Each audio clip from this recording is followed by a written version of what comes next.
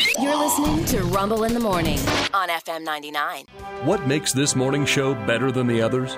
Perhaps it's the fact that we don't engage in seedy affairs like our opponents. We don't sleep with underage waitresses, cross-dress, hire prostitutes, or sell ourselves at truck stop restrooms. Sure, you have a choice when it comes to morning shows. You can listen to us and say no to human sacrifices, whale hunting, and cable theft. Or you can tune in the other guys and say yes to baby eating. The choice is yours.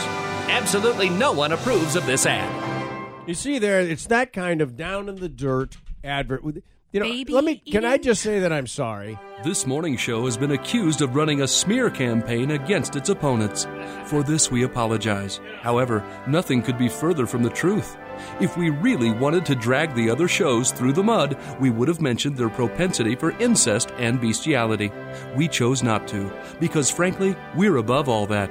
Maybe if they spent less time worshiping the devil and selling crippled children online, they could pay better attention.